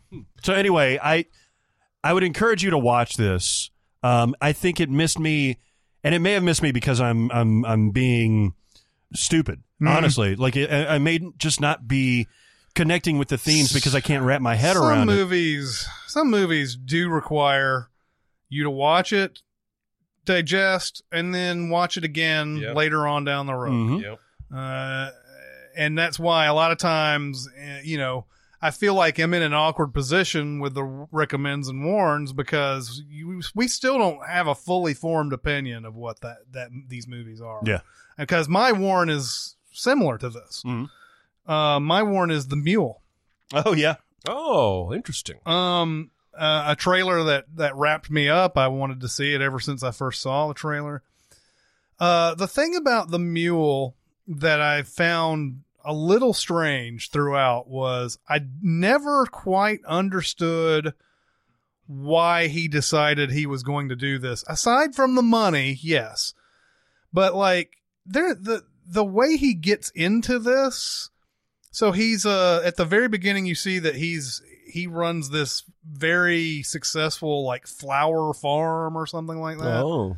And he goes to some convention, some flower convention. As you do. Yes. and it's somewhat like early 2000s. He talks to somebody who's going to be using the internet, this newfangled thing called the internet. God damn it. How out of touch is he at this point? Yeah. This is 2002 or whatever. I can see an older gentleman like his character not knowing what's coming with the internet. Yeah, so, I guess. It's still, he's like, oh wow, they're going to deliver flowers through the internet now, huh? That's weird. And so his business goes under because he never gets with the times. He's one of these terrible father types who's always been at the flower farm. He didn't see his daughter. He spent too much time at the flower farm, John. I swear to God, there's a scene that's basically like that in there. Because the whole thing is, so Alison Eastwood, his actual real daughter, plays his daughter in this, and he's missed everything, every big moment in her life. And then the big changing moment is he's not there when she gets married. He's not at the wedding ceremony. He's at some flower convention when that happens. Of course. So it's many, many years later when his farm goes under. Her daughter has given birth and has got a granddaughter who's now grown up and is going to get married. And actually, I think the daughter was there was already a daughter. Like it couldn't have been that long. So it was like 6 or 7 year old daughter, but now she's 18 or whatever. Played by Thaisa Farmiga, who is Vera Farmiga's younger sister by like 20 years. She's been in American Horror Story. That's right. Yes. Yeah. She looks like a Farmiga. Yes. Yeah. She looks he looks exactly like her, just a younger Vera Farmiga. Yeah. She's getting married, and after his farm goes down, he goes to the wedding, and his daughter's not having any of it. Like, you can't show up here and just all of a sudden want to be in our lives and all that. So at this wedding, one of the friends of Thaisa Farmiga comes up to him and says, "Oh, you might be looking for work. I don't know," and gives him a card. Oh, nice. And it's like, and I'm like, okay, well, he doesn't even ask if it's like illegal, or doesn't seem to be the type that's ready to just start breaking laws. The guy's been running a flower farm for all this time, but he does the first job, and I don't think he quite knows what it is at first, but then when the money is showing up, he's like, okay, I kind of get what this is. So I can kind of get why he keeps doing it, because the money keeps getting bigger and bigger. And it's at some point that he does it so well, he becomes the number one mule in this drug cartel or whatever. And so there's a side story where Bradley Cooper is off trying to find this main guy or whatever. He's trying to find a messenger to Bin Laden type guy to get to this top drug kingpin. And so like Cooper is off somewhere, like it's way across the country or something. And then like they ends up hearing about this one guy who's like making all these successful runs and everything. So he ends up, Eastwood is on his radar. He doesn't know he's looking for Eastwood. He just knows he's looking for a guy in this truck or in a style of truck that is like the one Eastwood. And Eastwood starts off driving this like really old, like 60s thing. But as his money gets better and better, he's got this big, awesome, like, know, but, I never could pinpoint, other than pure money, which This movie plays like a video game for a bit because he's like, first he wants to get money just so that he can live somewhere, I think. And then he gets that money, and I think he's decided he's not gonna do it anymore. But then the guy tells him, "Oh, it'll be even more for you on the next run or whatever." And he sees something else. He's like, "Oh, okay, well I can get a better truck with the next money." He gets the better truck. Then he goes to like some Vietnam Veteran Affairs building or something, and they're like, "Oh man, this could use some renovations." And then it's like, "Oh, okay, I'm gonna keep going out for like all these different reasons because there's all this stuff that I can like spend money on and whatever." It's not bad. I don't want to go. I guess when I say Warren, it's not as nearly as good as I thought it was going to be. And it's not, and I just never understood his motivations. I really didn't. Yes, money is a big motivator, but a character like this, just none of it makes any sense and everything. And, yes, there is some points where so it starts off with him just kind of, like everybody's just kind of cool with him. And then for whatever, Andy Garcia's in this movie. For 30 seconds? Pretty much. Andy Garcia is the Kingpin guy. Oh, wow. And Garcia is like pretty cool with everything because Eastwood is doing a damn good job. He's delivering it. He's going to but like, for whatever reason, they're concerned about him for some reason because he doesn't go from point A to point B all the time. And they want to know what's up with that and everything. And I'm like sitting there. That was another big contentious point for me. He's delivering the fucking stuff without any problem, and nobody suspects him because he's an 85-year-old white dude. Yeah. Yeah. What do you need from him other than these guys who are like, oh, I want to make sure that he's delivering all this shit. I guess it would be mini spoiler to explain why there's a change in this philosophy. But like, I don't really want to go that far into it, but just know there's a change in philosophy that they're like, oh, now we're going to watch him like a hawk, even though he's been delivering all this stuff perfectly for the entire movie. That's the biggest conflict of the movie. And I'm just like, I don't get it. Yeah. Like if you're a drug cartel that's just getting 100% perfect results every time, what do you fucking care? Yeah. Yeah. And so that was the thing. That was the thing about that movie that I was like, Hey, is Bradley Cooper an asshole? Like in real life? I don't know. Have you heard these stories? Like he's threatened reporters like in interviews and stuff like that if they ask him anything about his personal life and stuff like that. I have read a few things. Mm-hmm. Here's what I can tell you: that making this movie this year with Gaga has turned him into a pretentious, insufferable. I can't listen to him talk. Really? Have you seen him interviewed post this movie? No. He sounds like he thinks he's fucking Spielberg. Really? The way he talks about the craft and the art and the whatnot. I'm like, dude, you made one movie. Yeah. You made one movie. Yeah. Sort of the thing that we've been seeing a little bit with Jonah Hill too. Yes. Yes. I was just talking to my wife about this very thing, about how Keanu Reeves, every piece of news I hear about him is positive. Right. He's giving up his seat on the subway. He's donating tens of millions of dollars to the crew of The Matrix. He's secretly been funding children's hospitals for years. Yeah. This is all true. I'm not making this up. And I was like, that guy is a good guy. There's no question. Yeah. But then this year we lost a couple. And I'm telling my wife this. She doesn't know. But I'm like, Jonah Hill and Bradley Cooper both did directorial debuts this year. And both on the other side of it have started sounding really pretentious in interviews. Yeah. And I'm just like Jonah Hill talks like he's a filmmaker. Well, and meanwhile, like just a couple of years ago, I heard Paul Thomas Anderson on Mark Maron's podcast. And I was expecting this sort of like, accomplished director talking about, being real pretentious about his work. And he was the least pretentious person I have Those ever. are the people that you want to watch their movies. Yeah. Even though you can argue some of his movies are very pretentious, but like, Maron's like sitting there like, how do you do this thing? This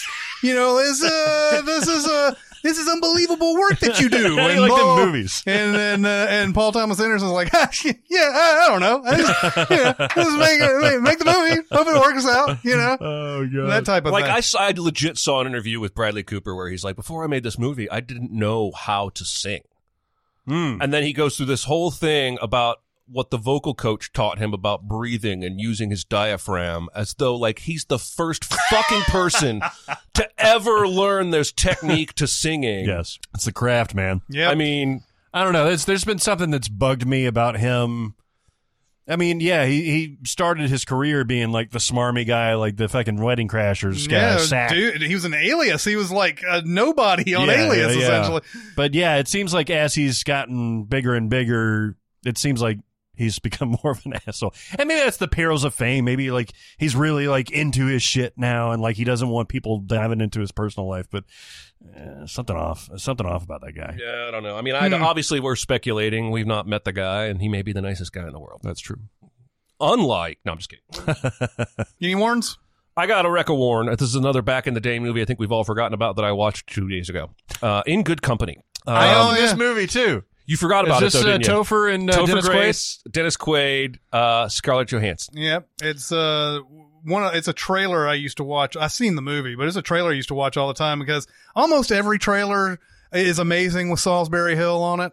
Oh, and this is one of them. You know, it's just one of those. It's like, oh man, that movie looks amazing because Salisbury Hill's playing. Yeah, and it's not like this is a Wreck-A Warren. It's cheesy as fuck. Mm-hmm. Almost everything about this production feels like a B-team production. It looks like the cameras were 10% cheaper than a normal movie's cameras. It looks like, do you know what I mean? It's kind of like the Valentine's Day style almost look, right? almost like a TV movie. Right. There's no directorial camera flair here whatsoever. Set it on a desk and just leave. And the story is like, this story was outdated before the movie came out because it's about selling ad space in a print magazine. And the movie's trying to address that's a struggling thing. We're losing advertisers to digital and other areas, but already, I mean, you're a magazine, dude. You should have been online years ago. Yeah. So Dennis Quaid is this executive. Topher Grace, big conglomerate, buys the magazine, rolls it into their portfolio, and Topher Grace is the young managerial type that they send over to run the magazine. This is what Dennis Quaid's job should have been. He's put in the time. He's too old to go get hired somewhere else. They start firing people left and right. David Paymer loses his job. David Paymer's always fun. But yes, put upon David Paymer. You've got Agent Coulson is Clark Gregg, Topher's boss, who shows up every now and then, and his boss is Teddy Kaye. That's Malcolm McDowell. Yeah. He shows up at the end. Yeah. But they talk about Teddy Kaye like he's the Jesus of all business. There's nothing in this movie that's going to surprise you. But here's why I'm going to recommend this movie. Scarlett Johansson. Yeah. Oh, that's 2004, 2003? There's a scene here where they go on a date. It's kind of accidental the way they end up together. And they end up back at her dorm room. And he's just standing there looking at the door. You can kind of tell on his face, he's like, I had a dorm room 5 years ago. And she like puts on a piece of music and drapes a scarf over the lamp. And the music plays. And she starts taking off her sweater or whatever. If you don't fall in love with her watching this movie, yeah, this was that era that I prefer on Scarlett Johansson. I know it's sorry, he doesn't. I don't think he means it that way. I know. like there's a point where she was like girl next door type for a long time. Yes. And then she became glamour girl after that. Now, don't have any problem with the glamour girl. I just prefer the sweet Scarlett Johansson that I saw in that early 2000s. Like Ghost World type of Yeah, Scarlett. Ghost World and all that. Or even all the way up to the one we used to have a poster of, Lost in Translation. Yeah, Lost in Translation. And this falls in between those in that era where there's like she's not a megastar, and I almost feel like the actress herself doesn't yet realize how fucking gorgeous she is. Mm-hmm. So she's able to play this role more innocently, like, because that character doesn't know how gorgeous she is either. Anyway, I was flipping channels the other In Good Company. Is that the one with Topher Grace? And I ended up watching the whole thing. Yeah, nice. Charming. I fell in love with her all over again. It's a Wreck-A Warren. It's got plenty of problems. This did come out in 2004, so it came out a year after Translation did. Okay, so right in or did it come out the same year? No, it was the year after. 2003. 2003 was Lost in Translation. Yeah, 2004 was In Good Company. Anyway. There was a funny thing, though, when we watched Escape Room, and it was a trailer for The Intruder just before that. Oh, yeah. Sometimes trailers just, the way they've presented their argument for you to watch this movie, it's some of the it comes off the funniest shit ever. So first off, it's like Unlawful Entry almost. This movie, very much like Dennis Quaid's playing the Ray Liotta. Dennis Quaid in the Intruder trailer is this guy who's selling his house, I guess against his will or something like that. Mm-hmm. Selling it to this couple that's moving in, Megan Good and Michael Ealy. And then so like the next day, after they've moved in the house and everything like that, Megan Good sees Dennis Quaid out on a tractor out in the backyard cutting the grass. Yeah. And so like the whole thing is like he just doesn't want to leave his house and he starts getting violent over it and all that. That's the way these movies go. But there's a scene in there because it builds like he's just kind of an old man. He doesn't want to leave his house. Oh, that poor guy, blah, blah, blah.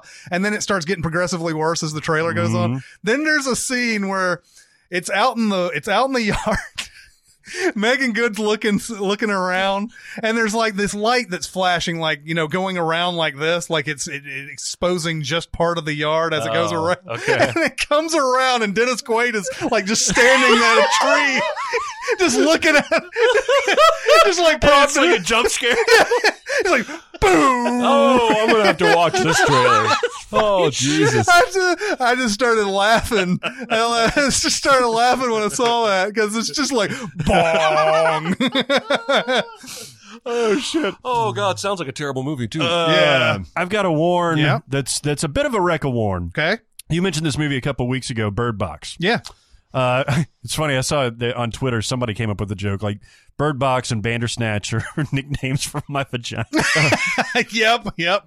Works. But yeah, so Bird Box was this phenomenon that they didn't even like release marketing for this like beforehand, did they? No, I had no idea what this was. I knew about it because Sandra Bullock was on Colbert or something like that, and mentioned it, or it was her or Sarah. It's definitely Sandra Bullock on Stephen Colbert.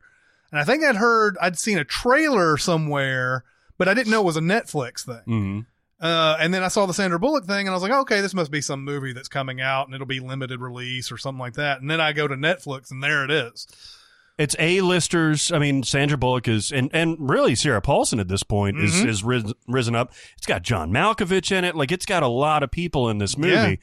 But like you were saying for In Good Company, this feels like a B movie all the way through. The dialogue is clunky as shit, especially like setting this up. So Sandra Bullock is pregnant, and her and Sarah Paulson are sisters, and they have like the most clunky expositional dialogue I've ever seen. When they're at the gynecologist's office, by the way, the gynecologist is a whole different problem for this movie. Yeah. They're at the gynecologist's office, and they start like bantering back and forth, and like all of a sudden it's like, well, our mother never raised us correctly, did she? Well, Dad was out on the flower farm or whatever the fuck it was. But he was a cowboy setting up. You guys know what the horses are, and Mom was dead and shit like that. Right. And I'm like, what? How did this? Like, just talk about your baby, dude. Yeah. It's like in Game of Thrones whenever they walk up to somebody and they're like, brother. And then they start talking. Like, he knows you're his brother. Exactly. So the dialogue in this fucking movie is just ridiculous. And like the conceit of it is stupid. Yeah. You're not, I don't think this is really a spoiler. Everybody, this is the pretense of the movie is if you look at these entities, then you will become suicidal. It's The Happening. Yeah. It is literally The Happening. Made up of like 6 different movies that I was just listing off. I was like, oh, that's The Happening. Oh, that's A Quiet Place. Oh, that's that. Oh, that's that. Oh, that's that Logan. Radiohead video. Yeah, no, I mean, there's a million times like that's literally lifted from that. The montage of the people dying at the beginning is totally The fucking Happening. Yeah. And so they get kind of sequestered into a house all together, and all the characters start coming out and stuff like that. It's not bad. That part of it. John Malkovich is in there chewing up some scenery, but like he's way over the top. I think he's miscast. Yeah. It's just there, like it just is stupid. Having said that, I will probably rewatch this movie. Wow. Because it's just kinetic enough to like keep your interest. Sandra Bullock is fantastic in it. Yeah. It's the Wreck-A-Warniest Wreck-A-Warn I've had. Yeah. Wow. There are a lot of things about this movie. Like, I never really understood. They never explain, and I guess it's because maybe they're hoping to franchise this at some point, but never really explain like why Sandra Bullock doesn't get affected when she's looking in the same place Sarah Paulson is at the beginning of the movie. She's going after the cell phone. So she isn't looking out. She's not looking out, but that's the whole thing that starts. She actually comes back to that. I still think she would have seen something though. Like right before then, there's no way that she knew not to look during the entire time that she got to the house. You know what I mean? Right. Yeah, and even the woman that comes out to rescue her. Right. Like, there's no way that they know this yet. And then there's no real explanation of the ones who sort of form the cult. That somehow can see but don't get changed. Oh, that's the worst thing, by the way. If you're in a mental institution, this is what the movie is telling you. You can look at them and you can look at them, and you're not going to want to kill yourself. If you're inside the building or if you're a patient. If you're psychotic, yes. If you no, I mean, is that what the movie said? Yes. I don't even remember that. If you're psychotic, if you have a mental illness, then it's explicated in like 2 scenes. Okay. Then you're able to survive in this environment without a blindfold on. I remember I'll be all right then. It was offensive. I remember Tom Hollander coming in and talking about those people, but I didn't remember him saying specifically that they had to be psychotic. Yeah, that is offensive. What's the reason for that? I don't know. And it's never explained. Like Chris said, it's never explained. There's a lot of shit that's not explained for a movie that feels like it's like 2.5 hours. It would make more sense if you said like colorblind people could look at him and not. Yeah, that would make a lot more sense. Yes. Yeah.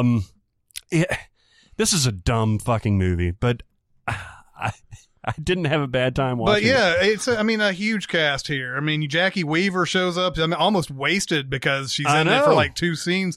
Rosa Salazar, who everybody's going to know from Alita Battle Angel once that comes out, but was in the Maze Runner movies. She's in it. Is that her? Yeah. Yeah, she's the cute girl that's in there. And Machine Gun Kelly's in this. Machine Gun fucking Kelly is in this. God damn it. That's not that much of a spoiler either. Machine Gun Kelly and some cop woman hook up, then leave, and they're gone. Yeah. They're gone the rest of the fucking movie. That's it. These were like primary characters set up. And they had to have died. There's no way there's no way they did anything right afterwards. No, it's so fucking stupid. Who was the guy who was her compadre? Oh, Lil Rel Howery is in this, by the way. It's not him. But it's Trevante Rhodes. Yeah. And B.D. Wong is in this for a hot minute. Tom Hollander, like you said, actually is pretty good. In this. I love Tom Hollander. So it's just a weird, stupid, dumb movie. All right. Well, I had already read enough takes online, and I had already decided I didn't think I wanted to watch this movie, and I don't think you've made me want to watch it anymore. Trevante Rhodes, by the way, was in Moonlight and was also in The Predator that came out earlier in the year. But it's good to see the guys from Moonlight I'm finally seeing them in other things. So I've seen Trevante Rhodes in that, and then another guy from Moonlight was in The Equalizer 2. Oh, okay. The drug guy that he saves? Yeah, the Miles guy. Oh, yeah. The after school special kid? Yeah, the after school special kid. Who paints a surreptitious mural? Yes. That movie is so fucking stupid. All right, that's Recommends and Warns. Do we have time for anything else? Yeah, let's do a question or so. Question. I got something to say. I want the truth. I'm listening. Okay, we'll do this. Now, the question is posed to us as specifics, but I think we're kind of going out a little bit because of the concept of the question. Which movie had the biggest change in quality, Thor 2 to Ragnarok or Avengers 2 to Infinity War? I think I have the most specific answer to this question, so I'll go first on this. Okay. I think, to me, it's Thor: The Dark World to Ragnarok, hands down, no question.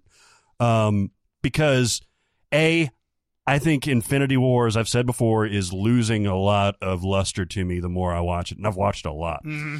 And I've also watched Ragnarok a lot, and just the differences in tone, the differences in quality, what you could see what Taika Waititi like put into this, where it seemed like whoever did the Dark World, it was like a one-off guy, looked like it was just kind of being made in his sleep, you know? Yeah. So I think that it's hands down that. Now, Age of Ultron is shitty. Mm-hmm. It's just so shitty, and it gets shittier every time I watch it. Whereas the Avengers, the original Avengers, gets better every time I watch it. It's so weird to me that those latter two are just kind of muddled logically. Yeah, I think Thor's the right choice if we're making the choice between those two suggestions. I went off book. I did too. Just applied the concept to other franchises and went looking for drastic changes in quality and ended up going the opposite route of super quality to not quality with X2 to X-Men The Last Stand. Yep. Now, granted, a lot of this is Brett Ratner. A lot of this is that we went from a more capable director. Everyone we talk about today is murky. From one scumbag to another scumbag. I don't know if you saw this, but when Bohemian Rhapsody won Best Drama at the Golden Globes, Bryan Singer posted a social media congrats to the team or what have you, and Brett Ratner came right up underneath him and said, "Congrats, bro, you deserve it." And I saw somebody on Twitter screenshot that and go, "You can't make this shit up." Yeah. No kidding. But X2 is arguably the best of that first trilogy.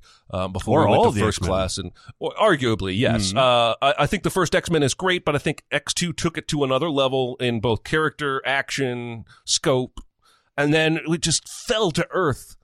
Like the moon in Avengers Infinity War, when Ratner took control and we started injecting all these mutants with demutinizing sauce.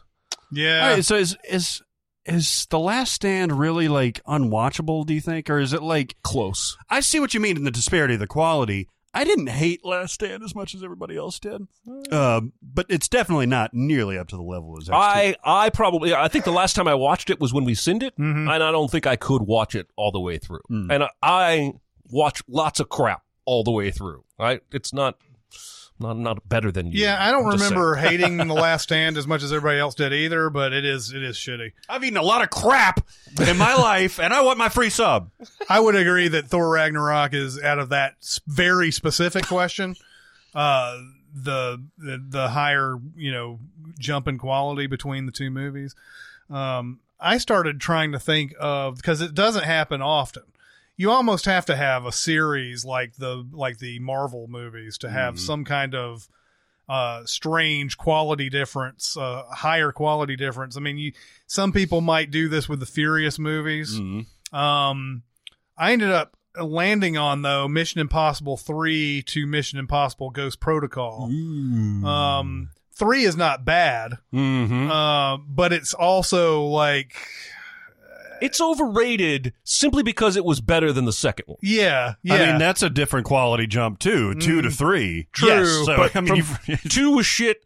3 was capable. Right. That's the best thing you can say about that movie, but it's developed the reputation as the one that started the improvement of the series, when really Brad Bird should get all that credit. yes, I agree. With The Ghost difference Protocol. between Gross Point Protocol. Yeah. Ghost Protocol and 3 are stark. Even though I love 3. Yeah. It's no comparison between Dark World and Ragnarok and Avengers 2 and Avengers Infinity War, but it's certainly a dramatic leap in quality between the two movies. They're almost not even the same franchise. Yeah. No, I would agree. Yeah. You could almost make an argument that Thor 2, the Dark World to Ragnarok, was almost like too much of a change. Yeah. Because it's weird watching Infinity War again. Thor kind of goes back to being a less comedic and more of a fish out of water character again. Well, and he's not overtly comedic. I think if you sit down and watch any of the standalone trilogies, as they were, I think the Thor is all over the place. If you were to watch Thor the Dark World, and then Thor Ragnarok, they're not going to feel like they're from the same franchise at all. No, they're not. He's accidentally funny in the first one because he's a fish out of water. He's brooding and serious and battle-y and stuff like that in the second one. And then he's fucking joking around with the fire demon at the beginning of the third one. Yeah, he's quippy. Yeah, he's quippy This like is, he's trying to be intentionally funny. Aaron on Sif Pop, when they were reviewing this movie, had a comic book guy to help review the movie with him, and he said that one of the most off-putting things about the Thor character is how hilarious he is now, or whatever, quote unquote, I guess. That it's so different from the character now in the comic book that it's indistinguishable. Oh. Well, and like I said, at Infinity War, he's calling Rocket Rabbit, but again, unintentionally funny. He's not making quips. He's not really like joking around. It's also like he is in Ragnarok. And I love the Thor in Ragnarok. Don't get me wrong. Like, I thought that was a great turn for that character. I feel like the MCU gets a little lazy when it comes to quip writing, quippy writing. Yes. I wrote a sin that we didn't leave in for Infinity War where Tony calls Ebony Maw Squidward. Yeah. Because I have a problem with that. Because Tony would not get that reference. Tony would not make that reference. When is he fucking watching SpongeBob enough to know the side characters' names? And this guy looks nothing like that character. The writer was like, I'm going to make a pop culture reference here. Yeah. And so they did. And it's the same thing with him calling Rocket Rabbit. Yeah. If he knows what a rabbit is, he knows what a raccoon is.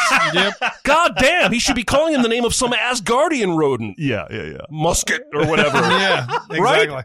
But no, you wanted to make it just feels like that's where they get the laziest, is when it comes to, we need a quip here. Let's have a quip here. I agree. Well, like in the middle of the beginning of Avengers 2, Age of Ultron, where it's like he says shit in like language in the middle of this fucking battle. Yeah. And no, it's not. Same thing with Doctor Strange and Tony when they're going off to the spaceship to Titan. Well, and I know that they want to make it where it's lighthearted and they don't want to be, all like serious all the time and everything. It takes a lot of the tension out of the battle when everybody's just joking around and nothing's all that serious. And like, well, then why should I care whether you win or not? Well, again, even in Civil War, you got that moment with Scarlett Johansson and whoever she's fighting where they're like, we're really doing this, huh? Or you're pulling your punches, or like they quip in the middle of the fight about the fact that it's not a real fight. Yeah, exactly. Yeah. And yet I'm expected to care.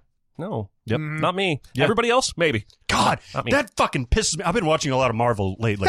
It so pisses me off that Tony gets so fucking pissed off at Falcon for killing Rhodey, incapacitating him, when it was his fault in the first place. He's going after the Quinjet, and then fucking Vision is trying to take fucking Falcon out. Falcon doesn't even do anything to Rhodes besides like distract him, and then Vision fucking shoots him down. Falcon didn't have shit to do with that. No. And he fucking blows him away because, he's upset. Fuck you, man. Yeah. Fuck you. I'm with you. I'm with you. God. I'm with you. Pisses me off. I'm with you. Next on Marvel Rants. It's like the Jackson Pollock joke in the first Guardians of the Galaxy. That always stuck out to me. Yeah. Because he was an 8-year-old fucking kid. Mm-hmm. He would not know who Jackson Pollock is, much less his style of painting and how it would resemble semen splatters. Yeah. But James Gunn thought it was funny, and the audience thought it was funny. And we're apparently the only people in the world that look for consistency in these things. But it was not a great laugh moment for me because I was like, "What, Jackson Pollock? I know. I barely get that reference." Yeah. Yeah. I think that's enough. Sorry, I got a little. It's all right. You obviously fit into something else. I have fired up. My son has fired up my wife as far as Marvel goes. Like when I was off watching Escape Room, actually, they were watching Age of Ultron. Mm-hmm. And then the next night I was doing something else and I came in, they were watching Civil War. Mm-hmm. And then he wanted to watch Infinity War. And then I was like, oh, well, you got to be getting worn out with this. And she's like, no, now I'm like a converted Marvel MCU fan. I want to watch all of them. And she's never seen any of them. She's never seen Iron Man. She's never seen. So it's kind of cool. I'm going to reintroduce her to all this stuff. But then I have to, go through the Avengers movies that I've been talking about and see that maddening inconsistency. Mm-hmm. I want to watch Iron Man again, and I want to watch Thor Ragnarok again because those are really good. Mm-hmm. All right, well, that'll do it for this week. Keep going to Sincast presented by CinemaSins on Facebook. I have just recently started the Discord. Getting on Discord. I think Jonathan's on there now. But I'll be checking Discord from time to time. I will too. I've got an account on there. Yeah, looking at any questions and comments that come out. I feel bad about not being there earlier. It's just that the way things are going, and so many whirlwind things are going on right now that I didn't even think about Discord for the longest time. And now I'm gonna be on there. Probably be a little bit more on the Patreon comments too. So there's that. Now, is the way Aaron has set this up, is it Discord /CinemaSins or is it? It's Cinema The Sins Cinema- on Discord. Cinema Sins on Discord. Yes. Okay. Yes. So there's that. There's also our Cinema Sins Twitter. There's SoundCloud. There's Reddit. There's a lot of places to come and talk about this very episode. But I'll do it for this week. It's Chris Atkins and Jeremy Scott and Barrett Scher. We'll see you next time. Thanks for listening. Comment on our episodes on our SoundCloud page. Check us out on YouTube, Twitter, Facebook, and Reddit. And be sure to visit cinemasins.com.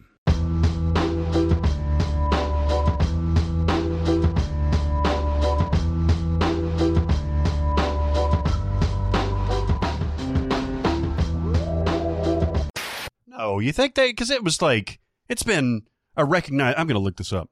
Hang on. It's been a recognized entity for a long time, though. I'm saying, I'm not talking about facts you can look up on the internet. I'm talking about what was his point, whoever started it, what was their intent.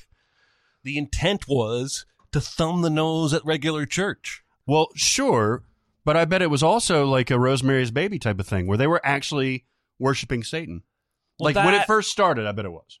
That would be different. That would be Satanism. Yes. The organization, the Church of Satan, I believe is much more modern than you believe it to be. Now it is. No, I mean, I think it started much more recently. The Church of Satan, whatever the official organization is. Right. I don't think they actually ever worshipped Satan. I think, yeah, you're probably right. I see what you're doing. So this was dedicated to Satanism in the Satanic Bible, which was Anton LaVey. That was the guy that Jimmy Page used to like reference all the time and Led Really? Zeppelin stuff. Yeah. He was a big satanic guy. That's why, and The Song Remains the Same. Did you ever see that? The movie, he's shown like doing satanic rituals and stuff like that. And at one point, he turns to the camera and he's got like glowing red eyes. And if you're super high, which you should be while watching The Song Remains the Same, it freaks you the fuck out. I think thetans are like the midichlorians, right? I don't know, but at least Scientology, the point is to take money from stupid people. The Satanists are just doing all this. It's like LARPing religion. That's true. It's like John Goodman and Big Lebowski. He's like, say what you want about the tenets of National Socialism, dude. At least it's an ethos. Yeah. And that's like in the middle of him saying something completely different. Yeah, also, dude, Chinaman is not the preferred nomenclature. Asian American, dude. Did you hear Carly Rae Jepsen has a song about masturbation? Is it new? Fairly new. I saw a headline the other day that said something about why Party of One, I think is what it's called. Why so many LGBTQ people love her. Like, I guess she's some kind of like... Did they answer it? I didn't read the article. Oh. But apparently most of her fan base, or a large portion of her fan base is... Is she gay? I don't know. Hmm. I mean, Madonna always had a huge gay following too, and she wasn't gay. That's true. I feel like she was kind of gay, though. She was a little gay. She was like... She was Britney Spears gay. It's Hollywood. Everybody's gay sometimes. He named names. Yes. Get Do in the by Elia February Kazan 1st. version of the podcast. Got me blacklisted from Hop Sinks. She named names. Fill me up. I'll just go, yeah. Do it, Mr. M. Fill me up. Fill me up.